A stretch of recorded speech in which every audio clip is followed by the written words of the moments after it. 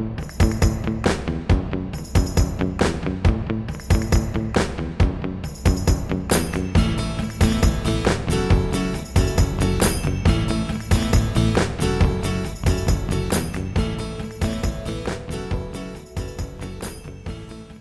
good morning. We don't usually record in the mornings, but here we are. We don't. It is a Sunday morning. What is it that I just ate? Something... Oh, you ate a fig and goat cheese galette. A galette? A galette. What's a galette? Like, so... It's basically Give a me that pie that's definition, not yeah. in a pie tin. It's like a free form. It's like a rustic. Wow. Well, Yeah. it was quite good, folks. And it wasn't a week old. No, it was fresh. It was delicious. It got me ready to do a podcast with my good friend Laura. But more important than that, we made a list. Yeah, we did. How many years have we been doing this? What, 3? Almost 3, now? But we did it, folks. Not only did we make a list, Yeah. we became finalists. Yeah, no, we're like, if you did not see Print Run, we are very excited to say has been placed on the finalist shortlist for the Digital Book World Awards. Publishing, they got awards for all kinds of different stuff. Our publishing. category is best use of podcast and Yeah. publishing. Yeah, so that's we're really excited about that. I guess they announce the award next month, and who knows what will happen. I almost see, like, I'm just happy to be nominated. Isn't that what you're supposed to say? Right? Yes, like, that is.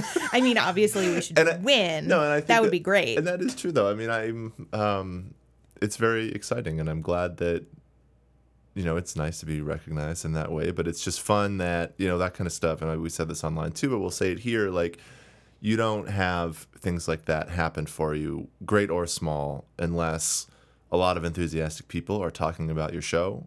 And in that way, I'm really grateful to everyone who listens to this, because one thing we have, I get on like the Print Run Twitter account, and it's just all day, it's just notifications of people saying, hey, no, check out this show, look at this, listen to these guys. And that is the sort of like support that you would dream about, like people having, and we're really grateful for it. And obviously we're excited to be on this list. I hope that we win, but it's just fun to be a part of it. Did you look at any of, not even just in our category, did you see any of our fellow shortlisters for some of the other stuff? Yeah, they have like no business putting us on there with all of these like legitimate business people. Yeah, there's a lot of legitimate business people, people who don't just make things up on the fly like we do. We're also, Alexa is up for an award. Did you see that? Yeah, it's just us and Alexa. And so is the Mueller report. So we are amongst all of our good friends for at this award. So who knows? I'm picturing like a table at like the awards banquet where it's like you and me, and then like next to us is an Alexa. And then there's a copy of the redacted Mueller report. Yeah, that's good. That would be a great table. Thanks so much to Digital Book World for putting us on their list. We are very appreciative. Yeah. But with that, we should say welcome to this episode of Print Run. The award-nominated podcast. Welcome to this episode of the award-winning, whew, man, I jinxed it, award. You're putting it out there. You're using the secret. Like. Yeah, exactly. The award-nominated podcast Print Run. My name is Eric Kane. With me, as always, is Laura Zatz. Say hello, Laura. Hello, Laura. It's Sunday morning. We've got our coffee. We've got our microphones. We're ready to do this thing. It's a little sleepier in here than it often is when we record. But today we are going to be discussing a couple different issues that relate to like publisher behavior as it interacts with reader behavior. And I'm excited to talk about that. But before we get to any of it, how about the basic rundown? Yeah, welcome. So if there are people here who are listening temporarily, so it is August 18th, and if you're listening this week, note that we will still have 3 special episodes coming to you this week, or this month, I should say. This month. I'm going to New York for the Writer's Digest conference this week, so that's why they're a little behind. How come I didn't know that? You're doing that? Yeah. That's going to be great. Yeah. I'm hanging out with Eric Smith, the other Eric. Eric Smith's going to be there, right? Yeah, I know. Yeah. I know. He just DM'd me. Wow. Sorry, I'm hanging out with the other Eric. Sorry that everyone's hanging out in the DMs but me. I'll just be over here with my torta or whatever it is you referred to. The galette. The galette. The galette. But anyway, so I am going to be away from Eric, which means that we cannot record. But don't worry, we still have been building our special episodes available on Patreon. So we've got our query show coming, which is where we critique real queries in real time, submitted by real authors like you. And then we also have our First Pages show where we do the same thing, but with your first page instead of your queries. Yep. And then we have a third Flex episode. We have had somebody write in with a request for what that topic is. We haven't 100% decided on if we're fully going to do that, but you know what? Like if you are like, I really want to hear about this. Just send your suggestion to us because this Flex episode is to give you whatever you need or want. The Patreon's for you folks. You're paying for it. The Query Show and the First Pages show are, they're listener focused, right? They are, and they're writer focused. Like if you want us to talk about something, tell us and we'll design a show around it. So for all of that, to get in contact with us or to submit your show or your query or your first page for the show, send it to us. We're at printrunpodcast@gmail.com. So the first place we wanted to start this week, and again, like our loose theme, we sort of put together the episodes and then decide kind of how we just had the topics and then kind of join them in our heads, and the thing that kind of joins all the stuff we want to talk about this week is the way publishers behave, the way readers behave, and the way those two things often come to shape each other in sometimes some very strange ways, right? And the first place we wanted to start today comes from we kind of drew inspiration from this thread that the best-selling writer Barry Lyga put up a couple weeks ago now about pre-orders. Yep.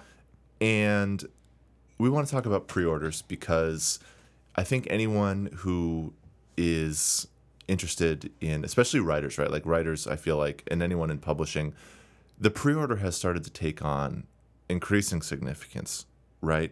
Yes. Like now that people are buying books online, all that kind of stuff. Like you see it, and I guess especially in relation to so many big, notable, successful pre-order campaigns, right? Like you can think of someone like the most notable example, obviously, I think is Shea Serrano, who is able to kind of get on, and all of his tweeting, all that kind of stuff, it's designed around getting people to pre-order the book, right? And he's got this thing, and you see it with other fiction authors too, and you kind of see as soon as like a book gets a month or so out, as soon as the pre-sale button becomes available, people start rapidly campaigning for, or publishers are rapidly campaigning pre-order for my book, I'll send you a bookmark. Right, exactly. It feels as though the entirety of, not the entire, well, maybe the entirety, I guess we're going to get into that, but like so much of an emphasis in whether a book gets promoted or not right now is designed around the pre-order. So let's pause there for a second and talk about why pre-orders are important. And I think that there's fundamentally kind of two sides there. One, if a book has a lot of pre-orders, what it does is it mitigates a lot of the risk for a bookseller and the publisher. If there's a lot of pre-orders, they have more confidence in how many books they're going to print. Right. How they're going to have their sales reps try to sell them to bookstores. Yep. And so, because one thing you don't want is to have convince bookstores all over the country to take a ton of books and then have them not sell, and then they have to send them back, and the publisher pays for that, right? Yep. So that's the first thing. That's like a kind of taking a loosey-goosey sort of uncertain industry and making it more certain. It's a planning tool, right? Right, it's a planning tool. You use the pre-order numbers, and especially as you emphasize them further in this way, like if more and more, if you take like the percentage of a total copy sold of a book, that percentage, like the part of that pie that's pre-orders is growing, right? Like books more and more are selling before they published than ever before. And a lot of that is because of technology. Right. It has a lot to do with social media, et cetera. But so that's one reason that pre-orders are taking a lot of significance. The second one is a lot more having to do with marketing. And that's kind of where it becomes like a snake eating its own tail, right? Yeah. So the reason that people started pushing pre-orders to begin with, once the technology became available, is because when there are a lot of pre-orders, those get rolled into the first week sales of a project. So there's kind of this idea that's fairly recent, which is, if a book doesn't make it onto the bestseller list in the first week, given that it's actually the sales of all of the pre-orders plus the first week sales, if it doesn't make it onto the list that week, that book is not going to make it. So that's, well, so make the list. Make the list. And so that's, I think, a really interesting concept with a lot of big ramifications that kind of need unpacking, because it is, like, you're right, like, just as like a basic refresher here, when people pre-order a book, months ahead of time, however long ahead of time they're able to do it, all of those sales, in terms of like tracking and for like the New York Times bestseller list and stuff, all of those sales end up counting as first week sales. Yes. And so you can see how, because you have more time, like if you have months to hype up a book and get people to buy within a giant window, there's a lot of reason to believe that your book's best week could be that first charted week, because it's including months and months and months of sales. And so, like what you're saying, it sort of creates this dynamic where you get the sense that the game is sort of won and lost, like on day one. So compare that to the concept that we've talked about a lot on this show about how real books become, like, successful books become that way through kind of a grassroots sort of experience. Like books can sell a lot in the first week because of publicity. Look at the Mueller report, right? Like, they can sell a lot. Or like, look at Fire and Fury, right? Yeah. So those books had a lot of hype, but then they didn't have any sort of grassroots lasting power. Right. So they're kind of gone. Yeah. Right? They are. I mean, I think like it's, and what you're seeing happen in a way that's, and we're going to get to reader behavior in a minute, but in terms of publisher behavior, a strange thing is that because the emphasis is sliding more and more to what happens before the book publishes, the arc of like publisher support, like promotional stuff, whether the book is getting, pitched, publicity wise with a certain amount of fervor, whether the coverage, like you're seeing now, reviews and stuff, or like, roundups and things, they account for books mostly now that aren't out yet, it's very, I feel like most book coverage now, or at least it feels this way, this probably isn't true, but there's a certain feeling one gets that there's so much coverage now of stuff you can't actually have yet. Yes. And you would never or you would very rarely find, a roundup of something, of like a book that you can go get that's been sitting on a shelf for months and months, and now, someone is telling you to go read it. Like that, the slide of the whole industry, promotional ecosystem has moved earlier in time. Right. And so then look at that in terms of like, okay, let's pretend I'm a debut author. Yeah. And we're running a very like basic kind of modest publicity, pre-order sort of campaign for my debut book. Right. And the pre-order numbers aren't what was expected for my genre or for, whatever.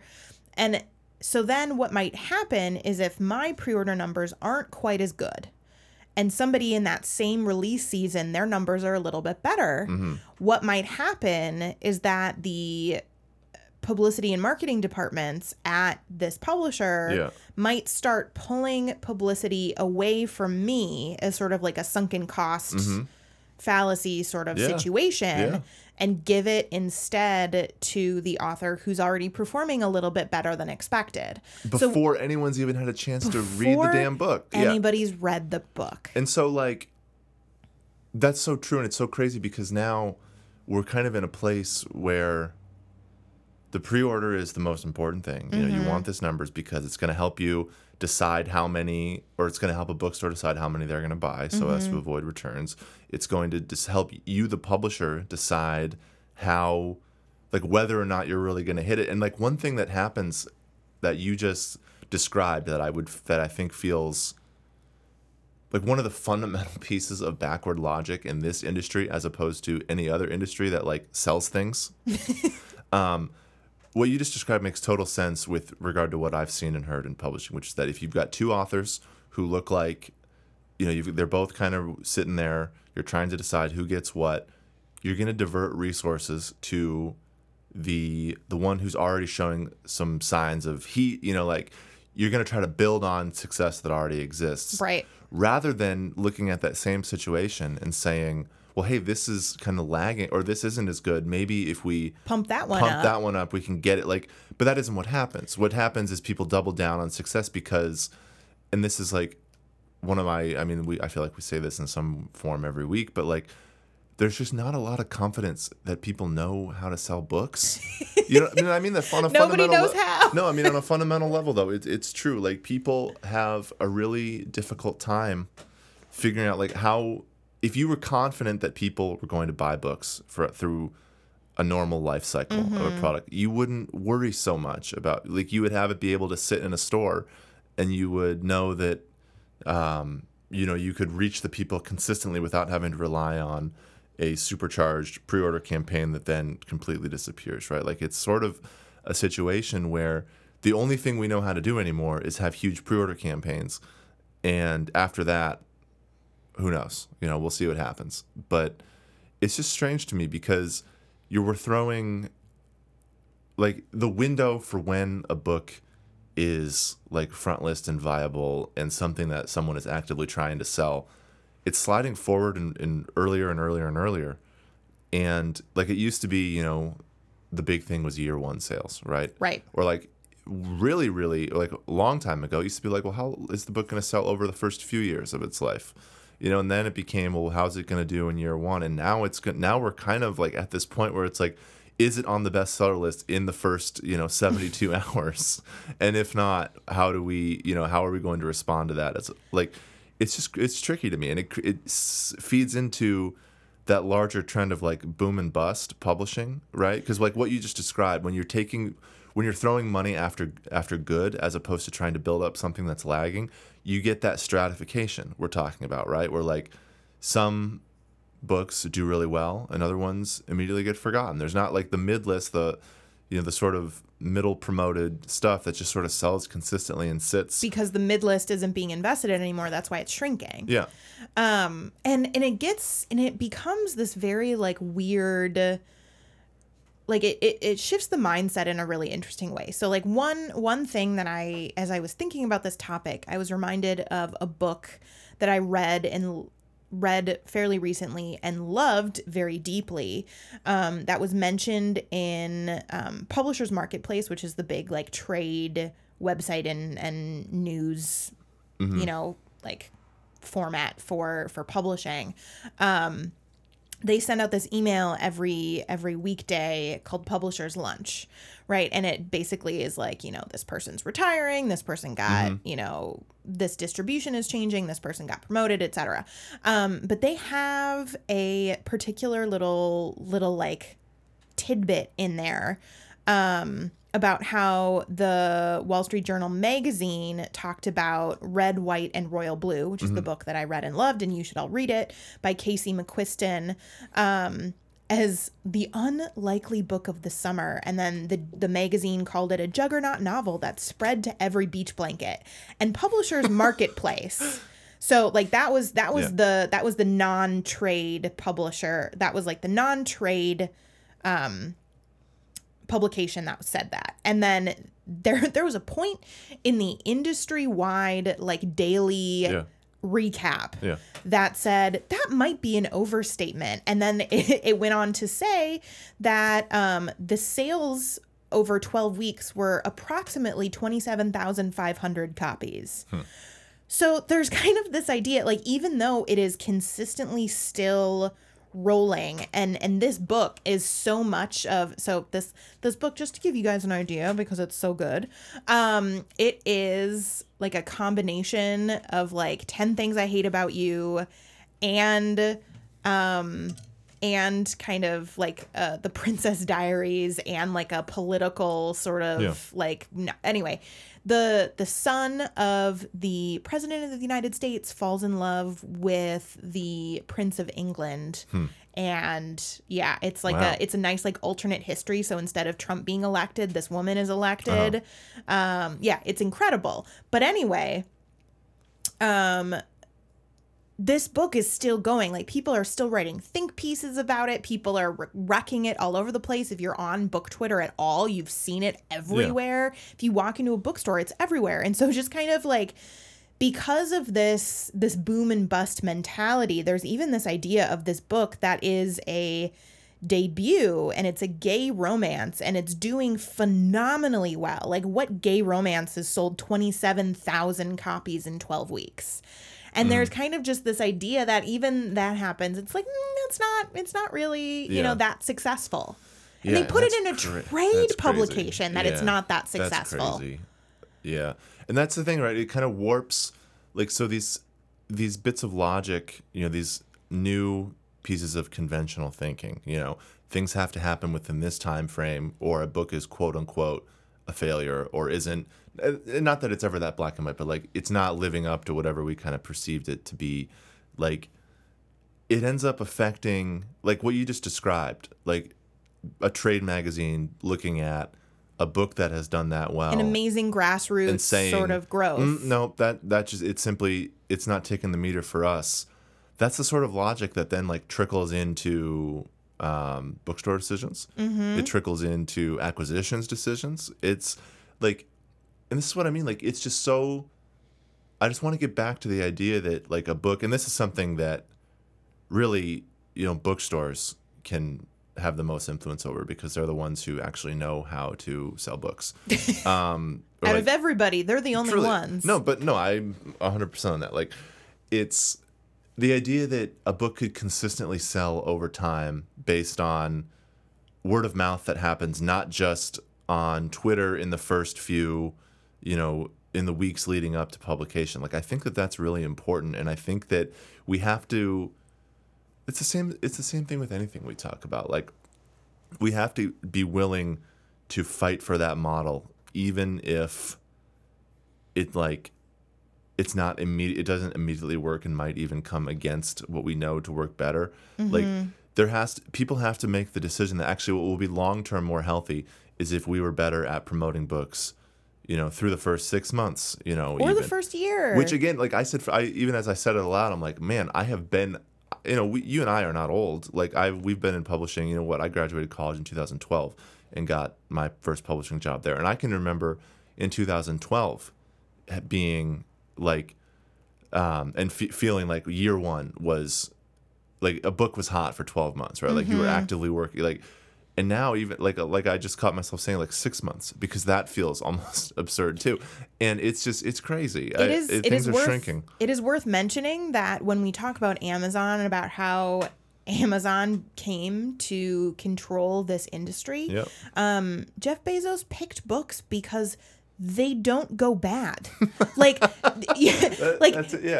Wow. You know, yeah, like right. we as in publishing, easy the industry, to ship and they don't spoil. Yeah, they're easy to ship and they don't spoil. And so like that longevity style thinking is what made Amazon the behemoth that it is today, which is completely the opposite of how publishers are now treating it. And it's really kind of, I know this is oversimplifying it, but it's really easy to look at that and go, oh, okay, I see how in a lot of ways then Amazon is really truly understanding what this product is in a way that publishers are not. They definitely do. I would say, I mean, this is, again, a whole other topic, but we don't have to get into it now because we get into it seemingly every week. But to Amazon's credit, they understand, like, book behavior. Like, they get how to move books better than any publisher does. The problem is they kind of have turned it into, you know, a product that doesn't actually, like, they've made it such that it doesn't actually work for any of the people producing the thing. But they definitely know, like, they understand selling books. They understand reader behavior in a way that is cold and algorithmic and all this kind of stuff. But like, there is something to be said for the idea that, you know, they've can look at something that you and I think would have trouble seeing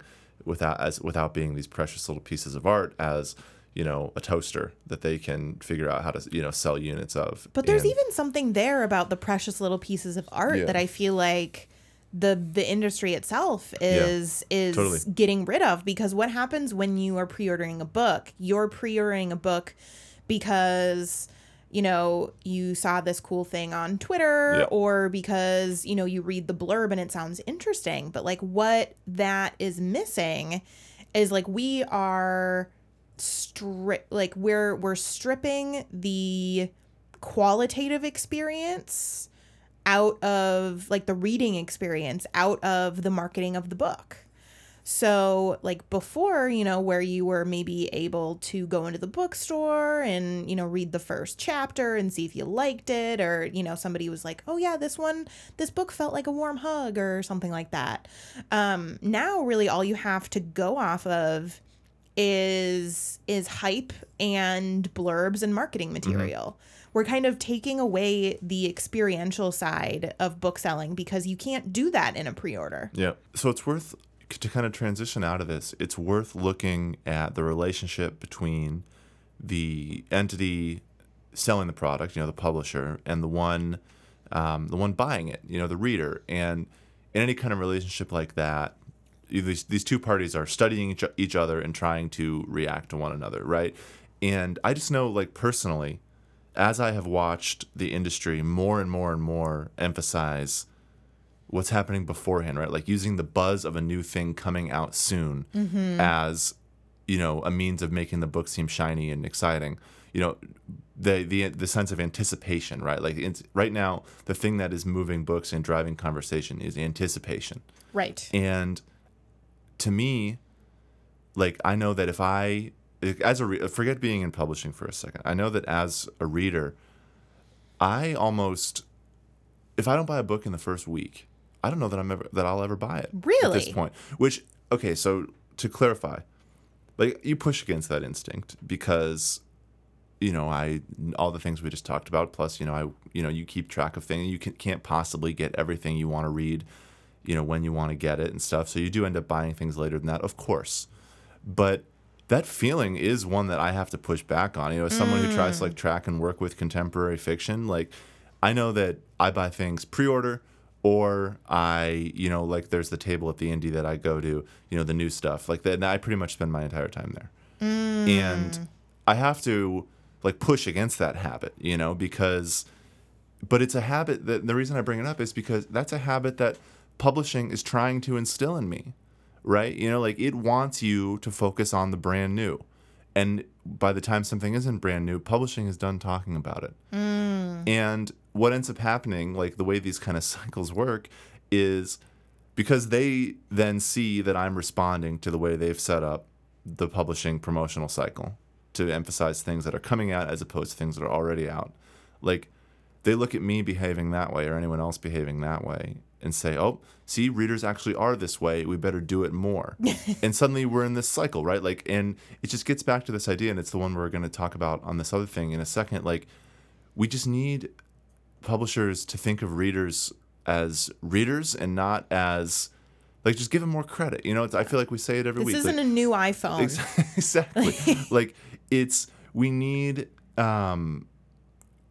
readers will buy books over time if you let them, you know, and if you show them that is the model you're trying to value, you know. And I get most of my books actually like as a very strong library user. I listen to books, and then if I really love them, I'll buy the print edition.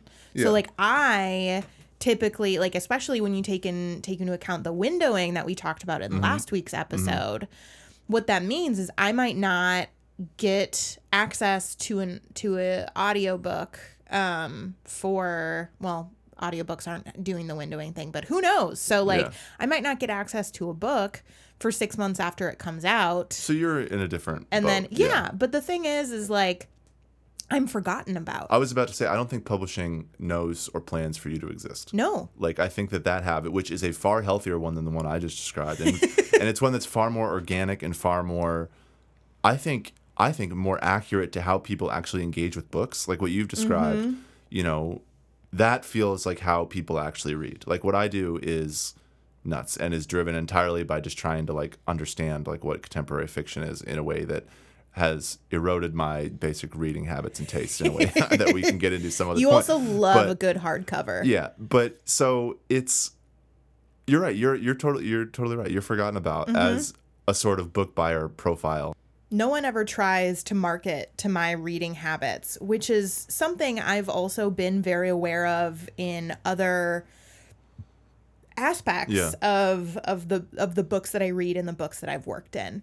There's been something that's been growing for a while, but has only really started to like take off in the last 6 months or to a year, which is like pushing books to be crossovers without like deeply like telling everybody that this is a crossover. Okay, so let's talk. Tell me what you're defining as a crossover. Yeah, so crossover is a term that's really used particularly within like a specific category or market if the book has an ability to reach readers who don't read that category. So you hear a lot of like a YA crossover, which is a book that is young adult but can very easily be shelved and read by adults without them going, oh, I'm reading a young adult novel. Yeah.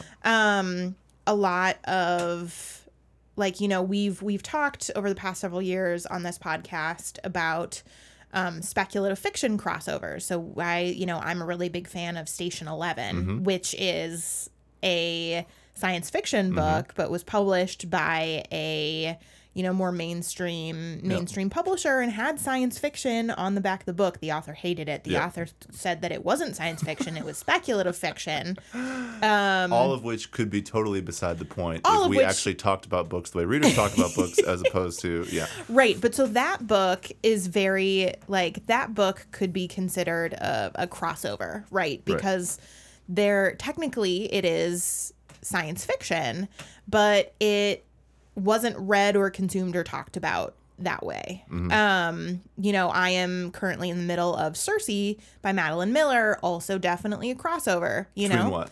Well, it is, it's a mythology book. It's a retelling of Circe, Circe's story. But from the Odyssey, but it was published as a piece of literary fiction, a very center piece of trade fiction, and I guess you could say that it crosses over into fantasy. But so all of this has me thinking in very kind of like confusing and frustrating circles. Because I, as an agent and as a reader, have always really, really struggled with people looking at like science fiction or fantasy or romance and not immediately assuming it's one thing. And the publishing of crossovers, and to great success, like all of the books I just mentioned, including from earlier in this conversation, Red, White, and Royal Blue, all of these books have had this immense success as being crossover books, read by people of the genre, but also read by people outside of the genre. And like there's flexibility there in how people talk about it, depending on their own kind of personal reading behaviors. So where I think I'm interested in kind of exploring and talking about today, and also, keeping my eye on, is that more and more publishers are so deeply invested in having runaway hits like that, and having those breakouts and having those crossovers. And I hear people talk about, oh yeah, I would love to have something that crosses over. Well, so and yet they won't fucking buy them. Yeah, that's the thing, right? And so actually that's where I want to discuss is like how publishers say they want this thing. And actually what we should really get into here is a crossover something that a reader creates, or is it something that a publisher creates in terms of like what you're describing, which is that a book that reaches two audiences, like it's a book that, and I guess like even the act of like crossing over implies, I think, that you started out positioning a book one way and it ended up crossing into, like, there's a movement that happens that feels very organic. And so in that way, to me, a crossover, as describing, is a function of readers behaving in a way that publishers didn't account for. Right. If that makes sense. And I do have to give a little bit of credit to publishers at this point, because in the past 6 months, there, especially with romance, there has been a very big push to brand contemporary romance novels as being able to cross over with general fiction or women's fiction. Mm-hmm. So you'll notice the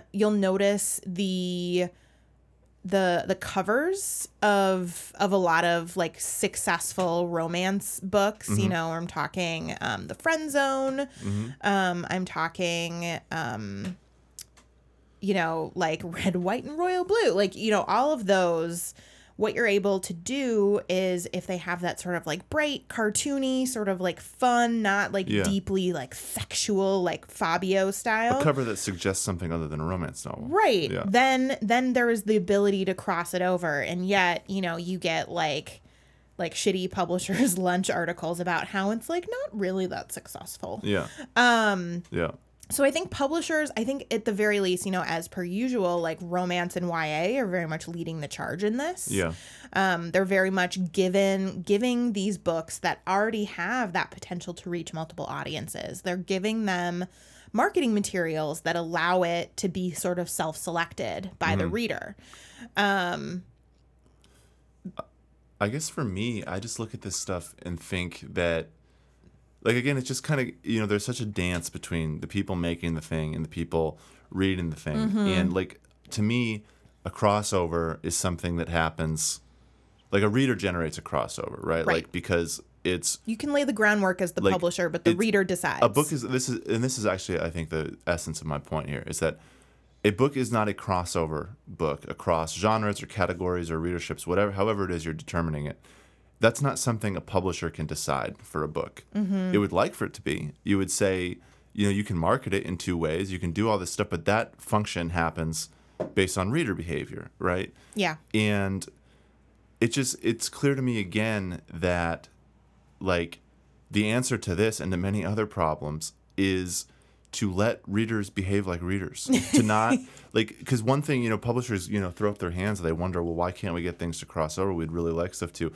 And so much of it is because of, like, you know, this sort of like category selling we do now, where, like, a book, you know, if it's this kind of thing, it can only be sold in this kind of way to this specific sorts of people.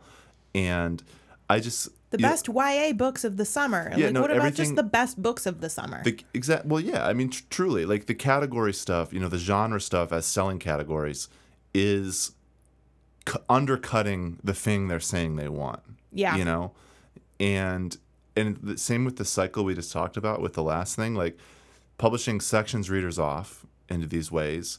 And then once they see that readers have been sectioned off in this way, they point at it and say, oh, look, readers are sectioned off. I guess we have to market to them in this way. Or if as opposed to saying that they're that way because we told them to be that way. And if we just told them something else, they would do that. You know, it's just the same sort of, like, question of, like, who's doing what. And...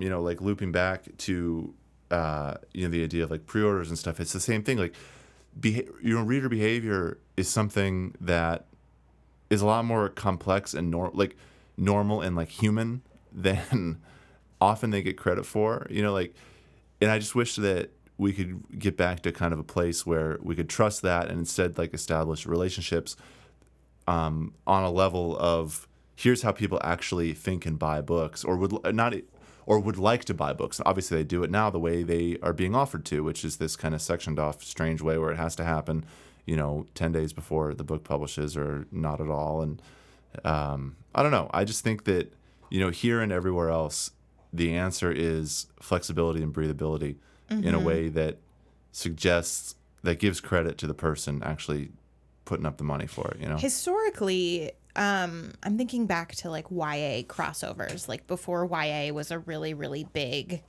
market share. even, when we were teenagers or even before that, Eric.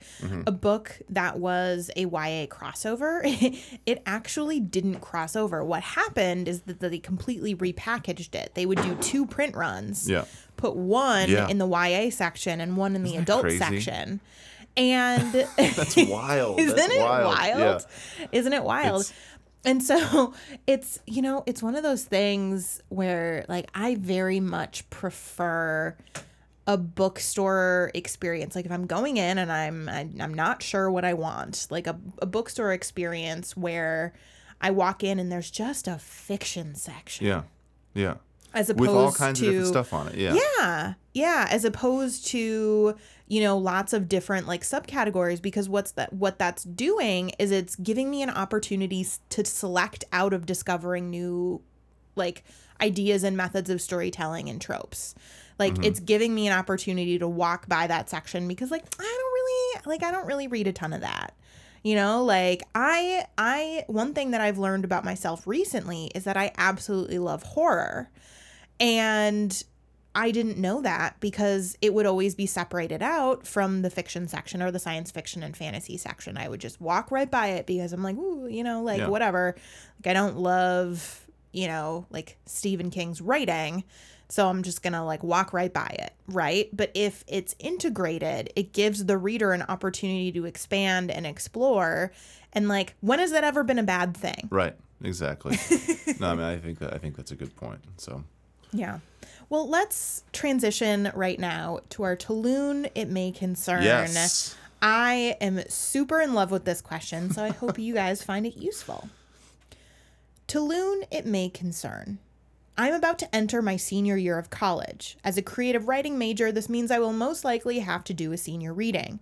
From what I've observed from upperclassmen, these readings are usually 3 to 5 seniors reading 15 minutes worth of their work in either the campus coffee shop, the English department lounge, one of the bigger classrooms with a non-functional fireplace, or the non-functional fireplace is a good detail. I love good non-functional fireplace. As someone who has a non-functional fireplace. I also have a non-functional fireplace. Okay. Or the old chapel that is now used as an auditorium for band, orchestra, and choir concerts.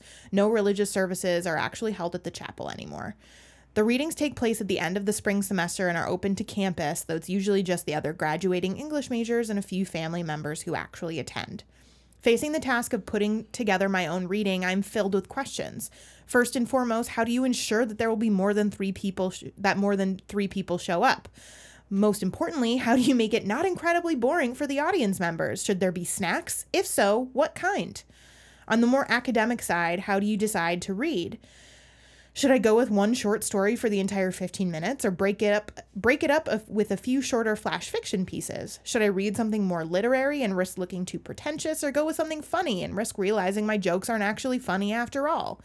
Is it the best to read first, last, or in the middle? Should I practice my reading voice? How many pages in 15 minutes of time anyway?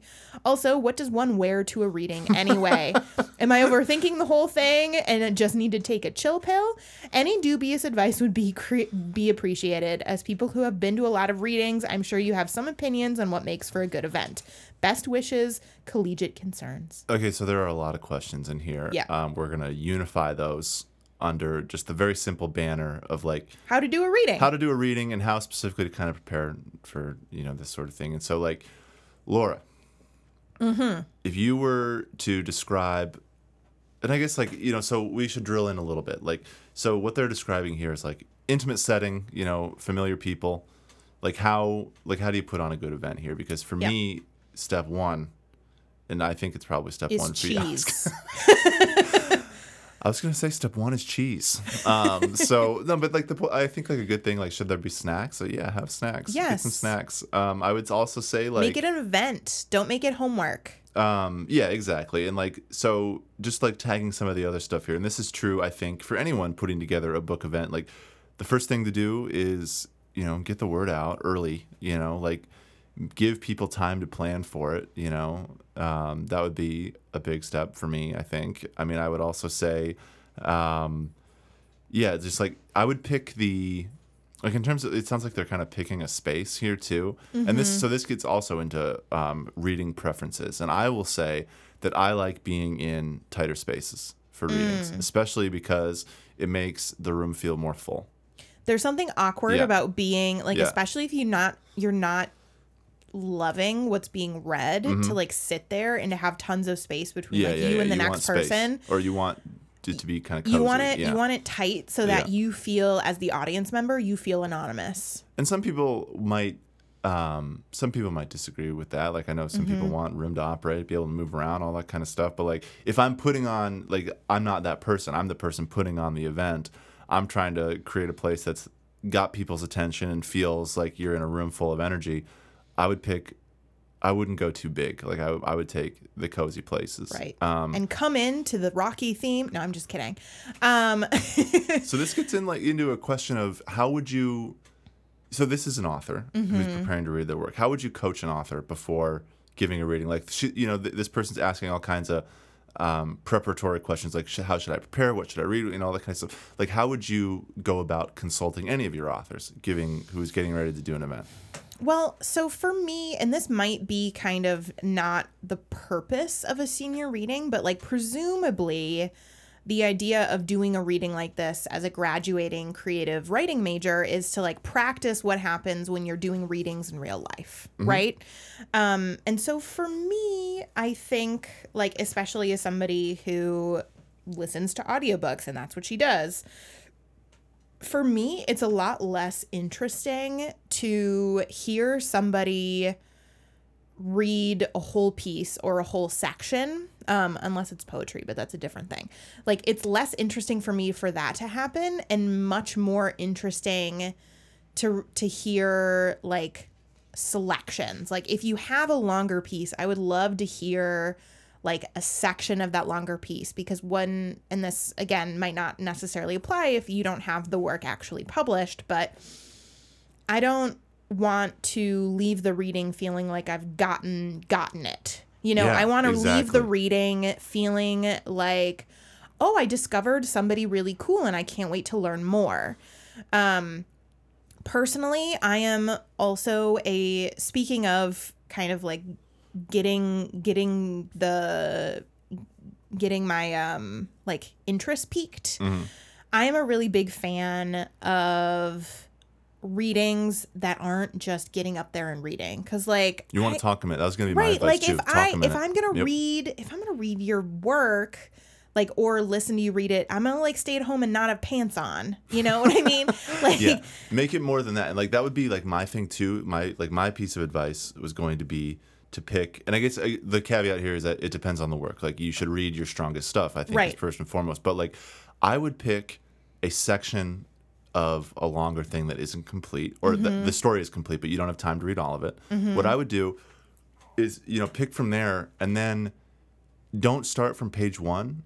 Talk people into it. Like, if you've got like if maybe the best part of this story you're thinking of is like toward the middle, use the first minute or so of your time to, frame it for people. If this is a story about X, Y, and Z, I was thinking about this when I wrote it.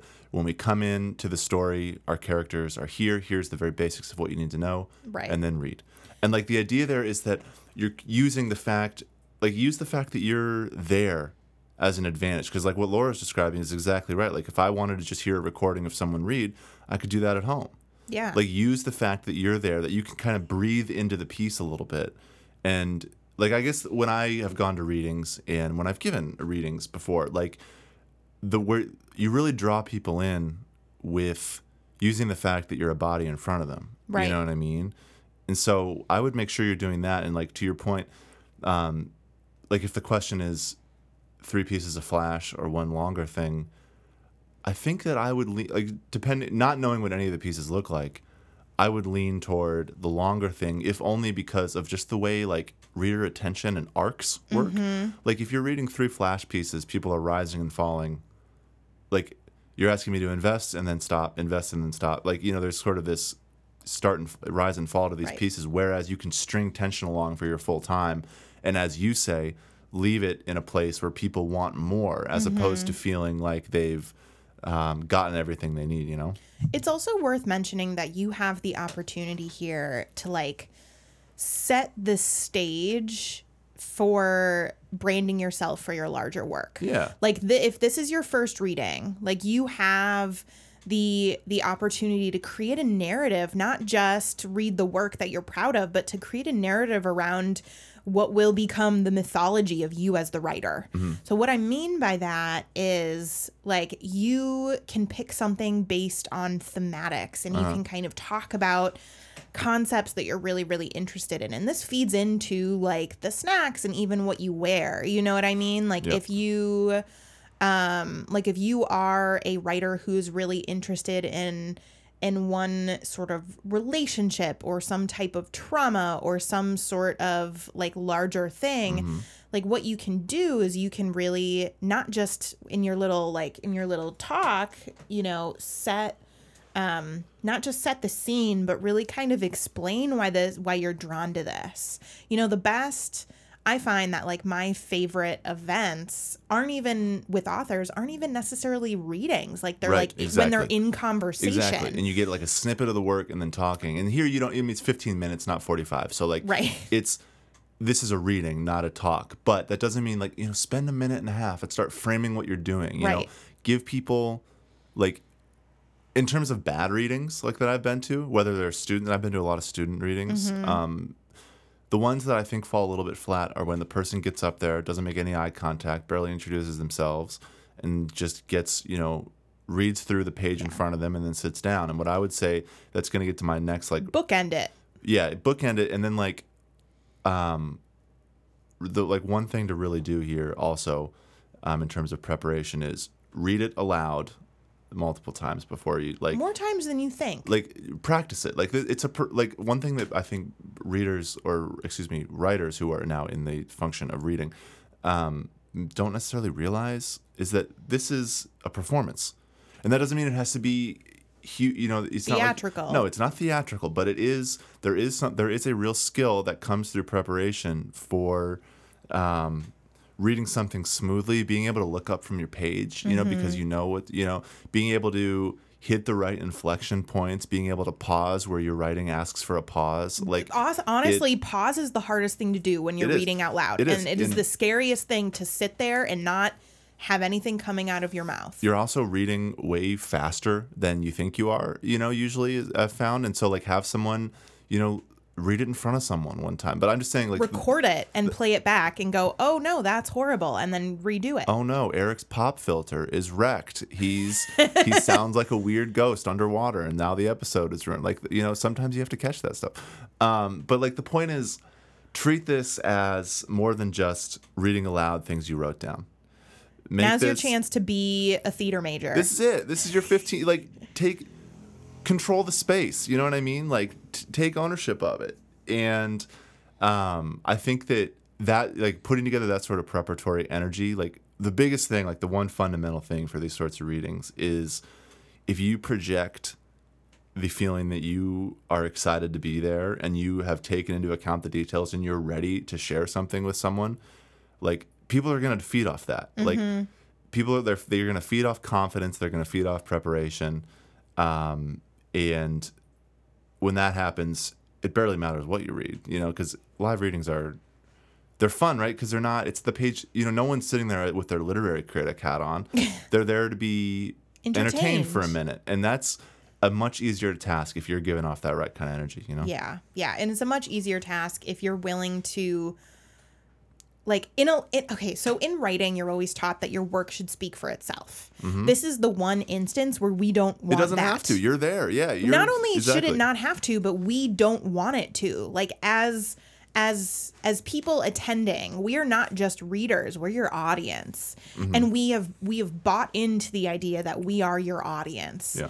And so if we're treated like an audience and we're given context and we're given stories and we're given discussion and you know, and again, this is 15 minutes, but, like, do you see how that is much more engaging than just getting up and asking somebody to fall into fiction in 15 minutes? Like, that's not a lot of pages, and that's a much bigger emotional ask than it is to, like, talk and give them a little bit of a glimpse behind the curtain. So this, like, it truly is your opportunity to you know, build that mythology. And you know, I'd like to kind of close this out by talking about, we talked about a small intimate space and, you know, but we haven't touched on how do you get people to come. Well, you get college kids to go anywhere by offering food. That's the truth. Like, I went to a lot of things just because there was pizza. But honestly, like, this is another way where you can get people to come. If it's not just like, come and listen to this reading, because like that's not exciting because I don't know what the reading is, and like unless I know you, I probably wouldn't be interested. But if you can reading a story about this, X. Yeah, exactly. Somebody who's interested in that but doesn't know you might come. And so that way you can kind of like, you can like market yourself. You can kind of see how that mythology you're building and that interest in that brand you're building becomes a part that will, you know, help the event overall. So, and I would recommend to anybody listening, go to your local bookstore and kind of ask them about what kind of author events that they have coming in, because truly, like, if you are a writer or even like a reader, but really truly if you are a writer, you should be going to as many book events as possible, because that's the only way that you know how to do it so it doesn't suck. Also, they're really fun. I never regret going to an event. Well, that's not true. But that is an opinion of half this podcast. Okay, let's put it this way. I mean, I don't regret any now because I'm old and crotchety and make sure that we eat Thai food beforehand. Yeah. And so and now it's important that I leave the house sometimes. It is. It's important for you to be socialized, just like your puppy. But no, I'm saying like I've been to enough events now that I know what I like and I know what I'm going to enjoy. And so now I don't go to bad readings. I don't because I do the prep work, but that's just because I figured it out. So I welcome for you to do that, and also like get used to it. If you're going to be attending an event, there will be a couple that suck and you will almost die of secondhand embarrassment. That's a great note to leave you all on. Yeah. It's a great note to leave all of you on. Thank you so much for joining us on this, our 110th episode of Print Run. Watch out for our special episodes, and we will see you for our free regular episode next week. Bye.